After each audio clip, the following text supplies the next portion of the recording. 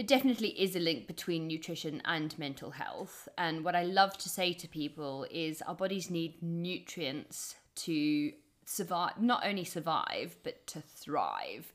We don't need calories, we don't need carbs, protein, and fat. We need nutrients. So the body doesn't create our happy hormones, so serotonin and dopamine. It doesn't just create those by magic. It needs the raw materials to be able to make those. Welcome to the Practice of Health with me, Charlie Tunmore. The purpose of this bite-sized podcast is to empower you to take ownership of your own health. I'm a certified health coach, I manage a yoga studio in London, and I'm a jiu-jitsu purple belt. In each episode, I explore an area of holistic health with a guest: nutrition, movement, sleep, stress, and much more. And we share tools and principles that you can implement in your life today. After all, health is a practice, not an idea.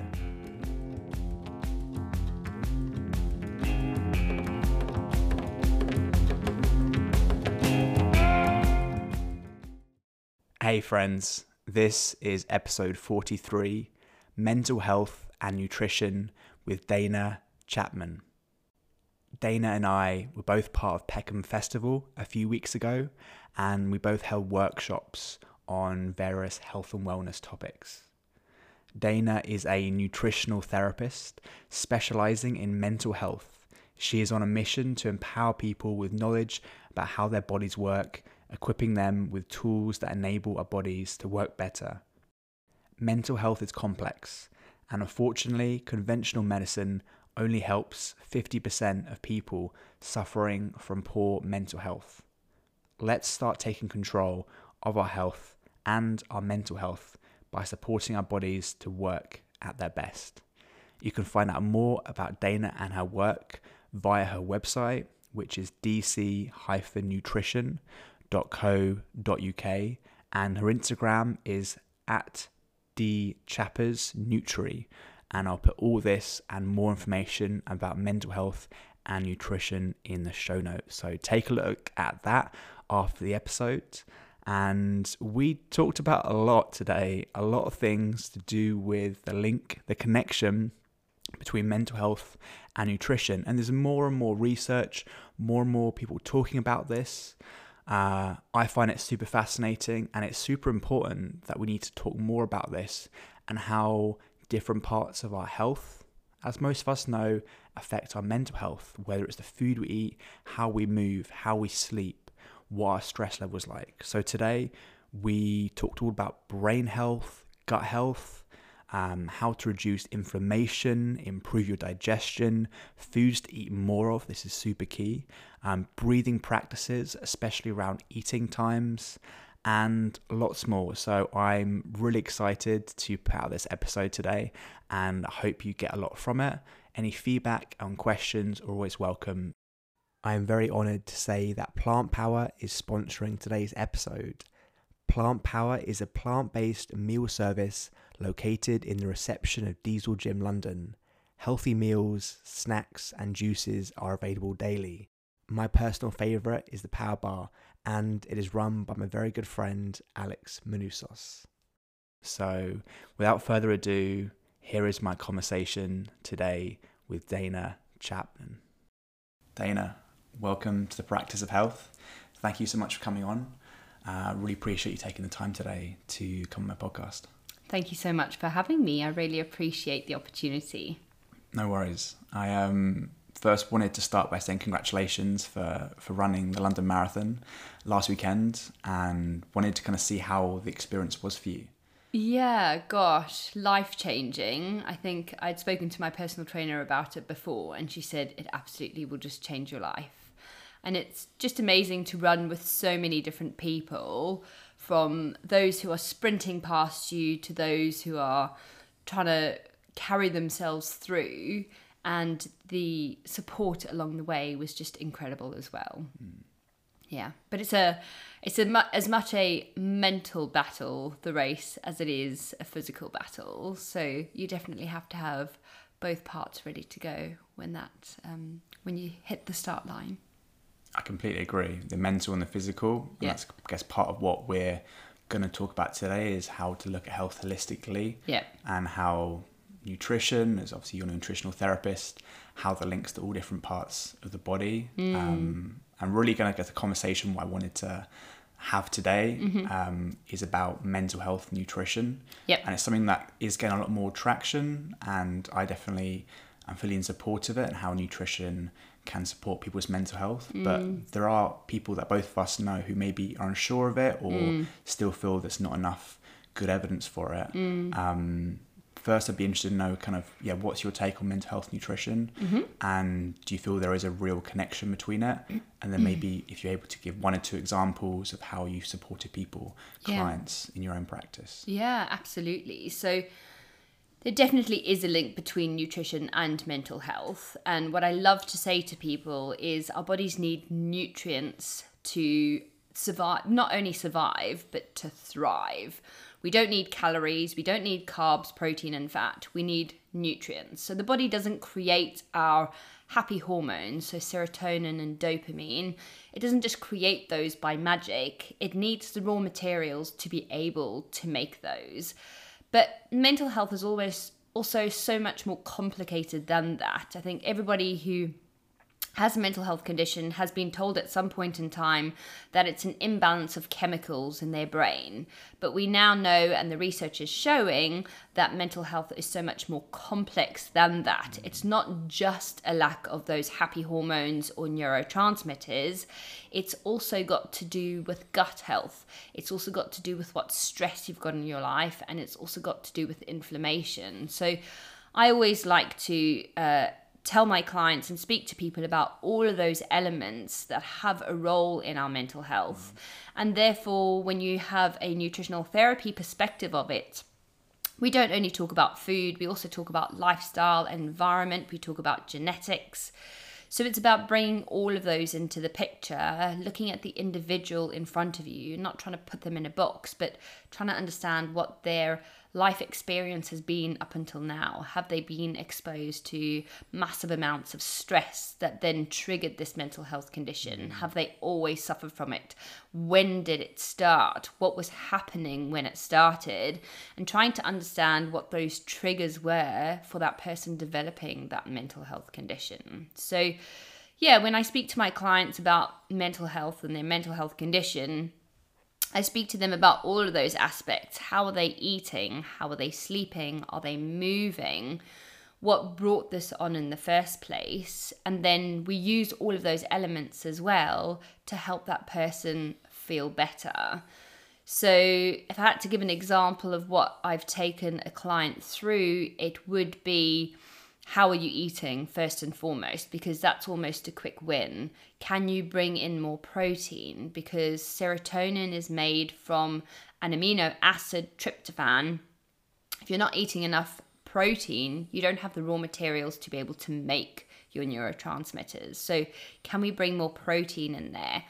Fat is something that I love to bring into people's diets. I think we're still quite a fat phobic nation, but the brain is 60% fat, and that's what we've got to remember. We've got to be feeding the brain fat so that it can support itself, so that it is healthy in itself.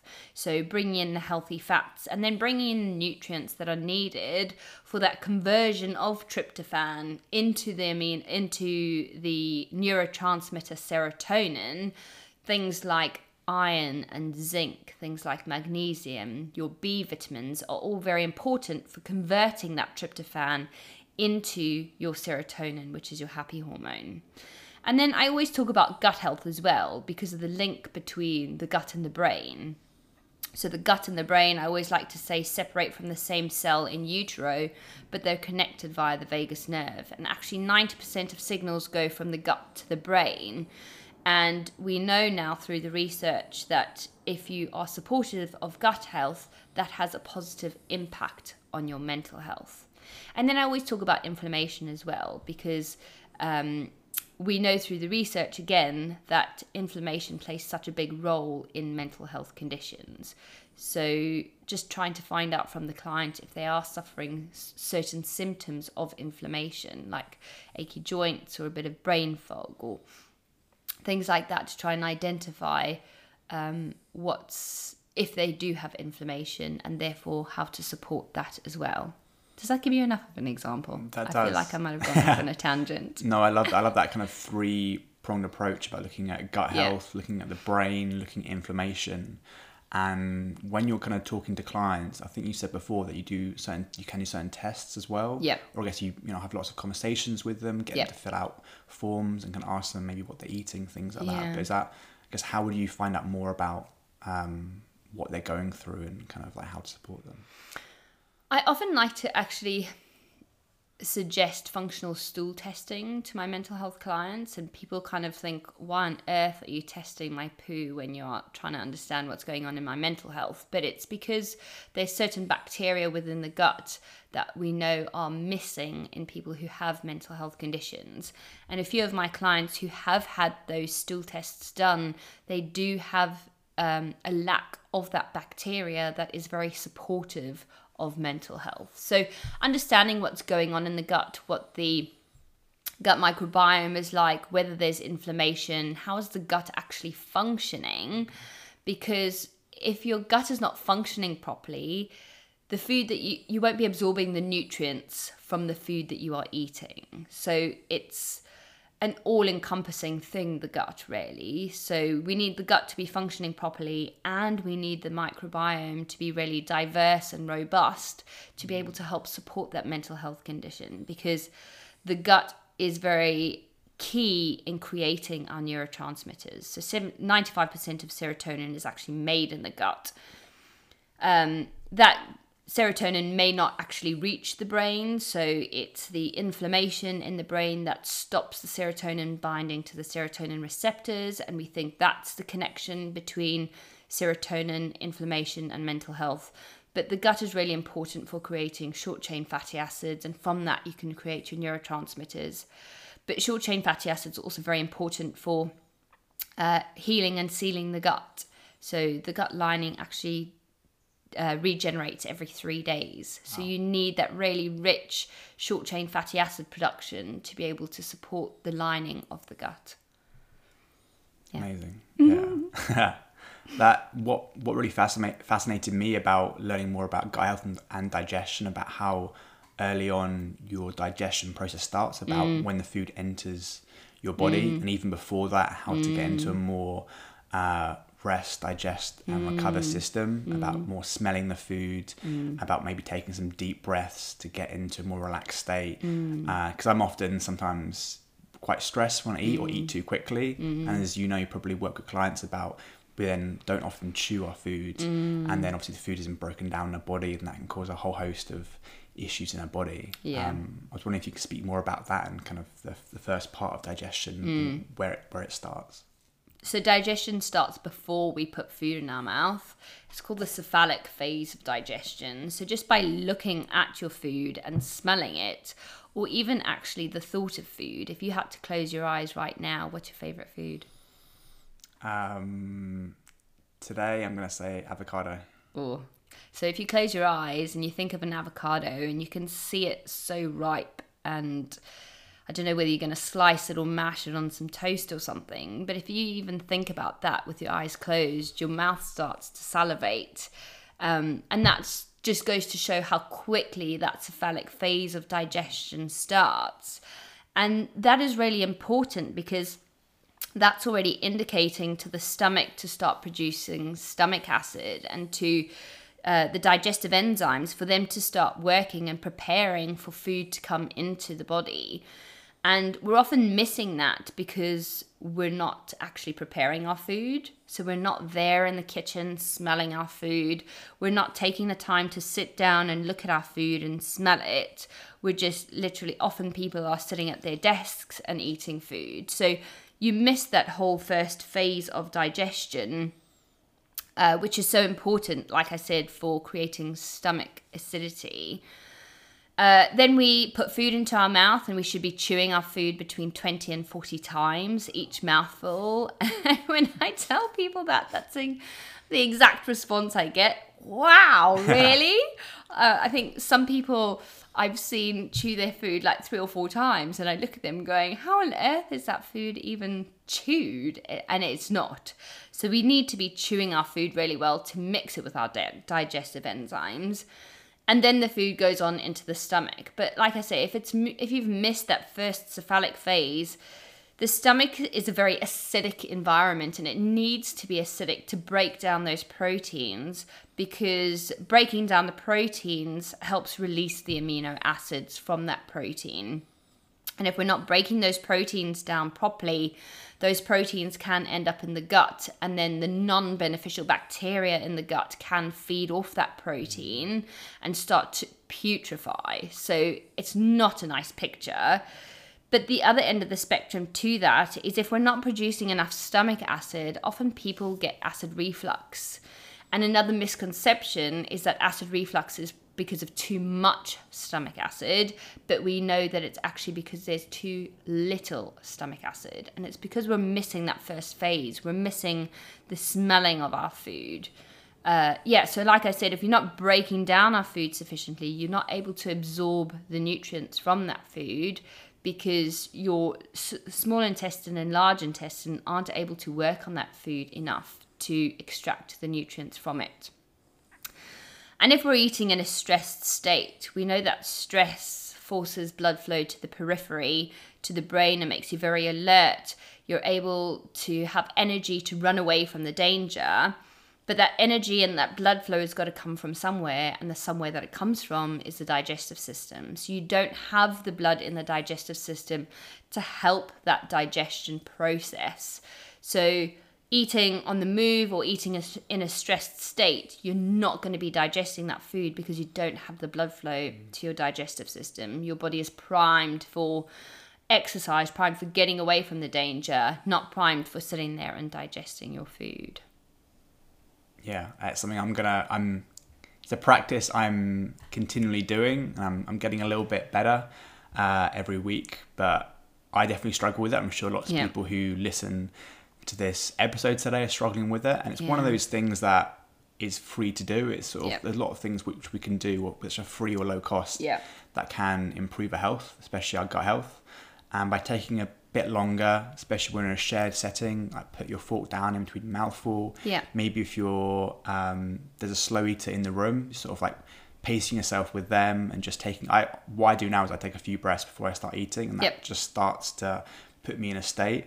Even just that little thing, smelling the food, as you said, really helps me. And kind of prioritizing it. Maybe some people prioritize working out or meditating or like, walking or some other kind of practice that really helps them. All of us eat. I hope most of us eat 3 times a day. We might take a lot of energy and effort making the food, but then we kind of wolf it down. That's the whole part of the food process and cooking and eating, that we make this lovely food.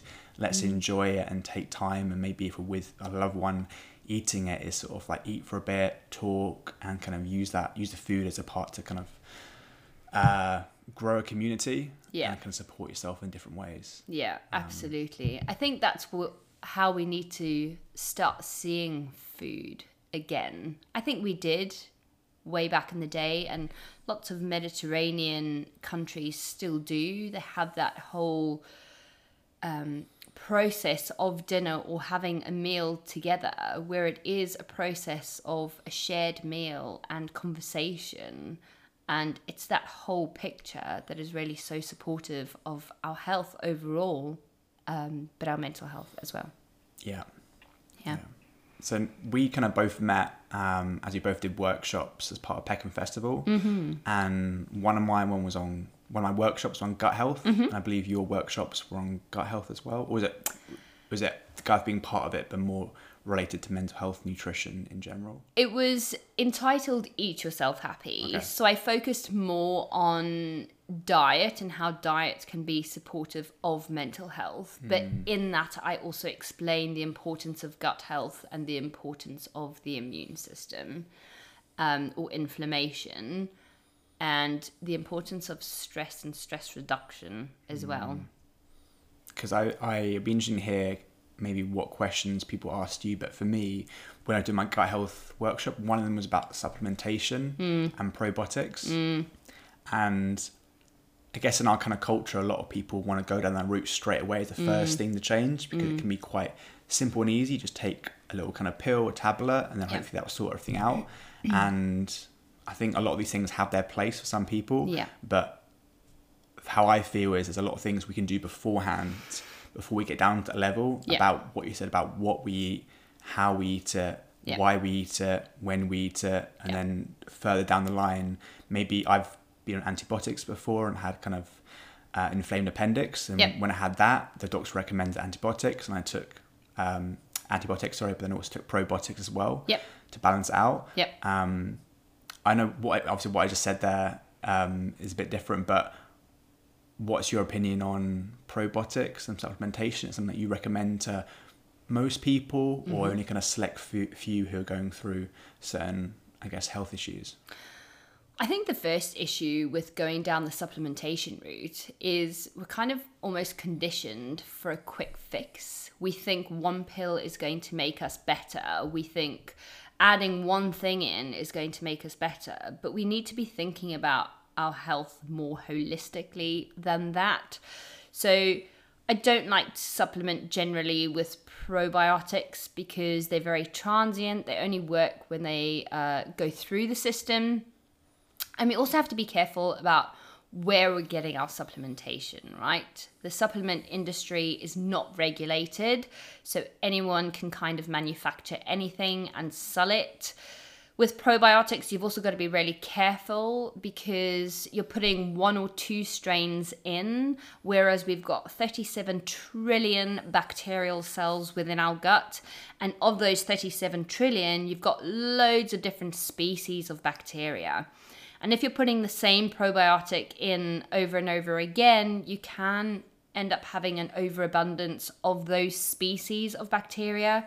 But really what we want is that really diverse microbiome. So lots of different families of bacteria within the gut. So when I work with clients, if they've had a functional stool test and I can see that certain bacteria is lacking, then I will use a probiotic supplement for a period of time to get that specific bacteria more prominent within the gut.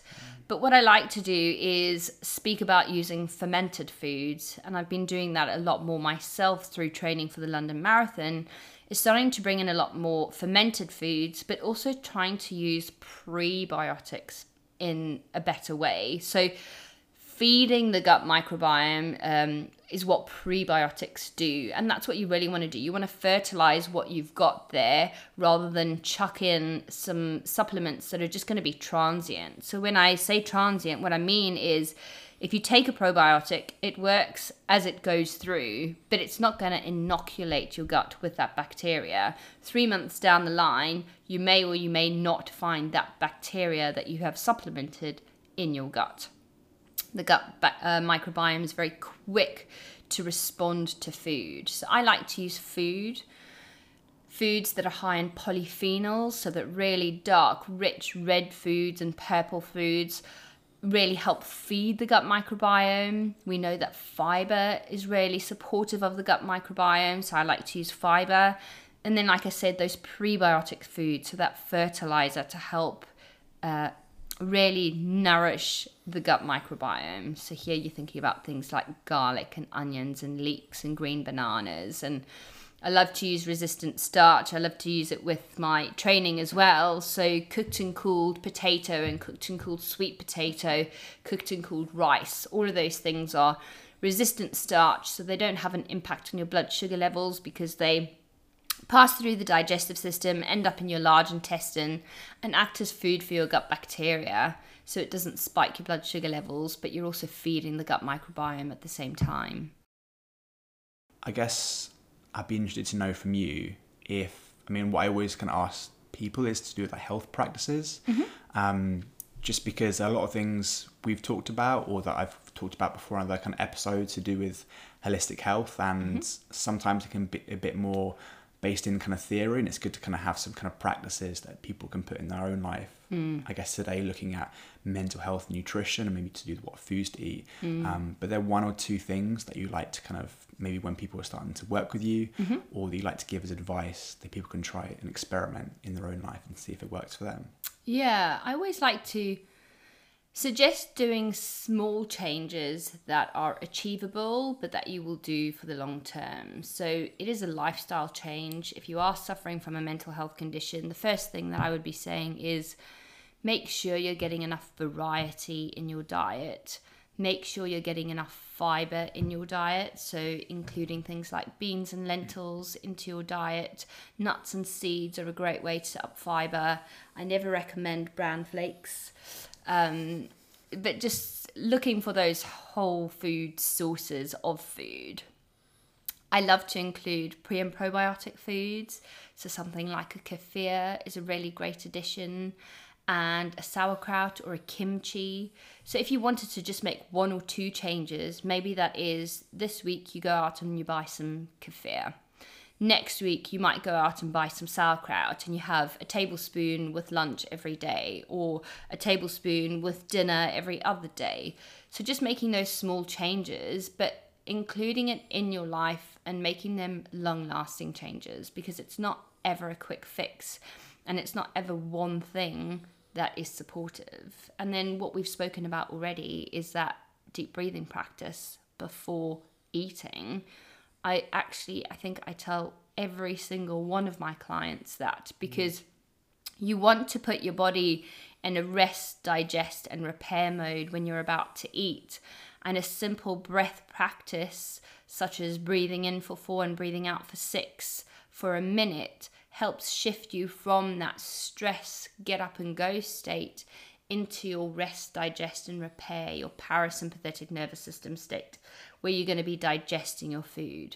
So maybe it's going to be a minute of deep breathing before breakfast, lunch, and dinner.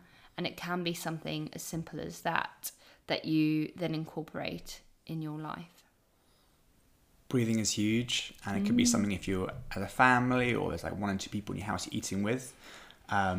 You just sort of start to make that into a practice, a habit before you eat. Maybe you'll kind of just sit down ready to eat, maybe look at each other and be like, right, let's just breathe for a bit, breathe for 30 seconds, breathe for a minute. And even a short time like that, you can feel a subtle kind of change in your body. So yeah, I'm definitely gonna kind of try that for my for my lunch today, and I'll let everyone know how I get on. Great. But before we kind of leave today, is there anything that you wanted to share in terms of kind of where people can find you or work with you? Thank you so much. I do have a website, so www.dc-nutrition.co.uk. I am on Instagram as well as dchappersnutri. I'm on LinkedIn, so most of the social media platforms you can find me. I do work with clients on a one-to-one basis, so I run a 6-session foundation program, and everyone who I start to work with needs to go through that program because, like we've said, changing your health is not a quick fix. So I do that, but in the new year, I am launching a group program as well. So that will come in for the lower budget. It will come in at a lower budget, but just be a little bit more general and a little bit more broad.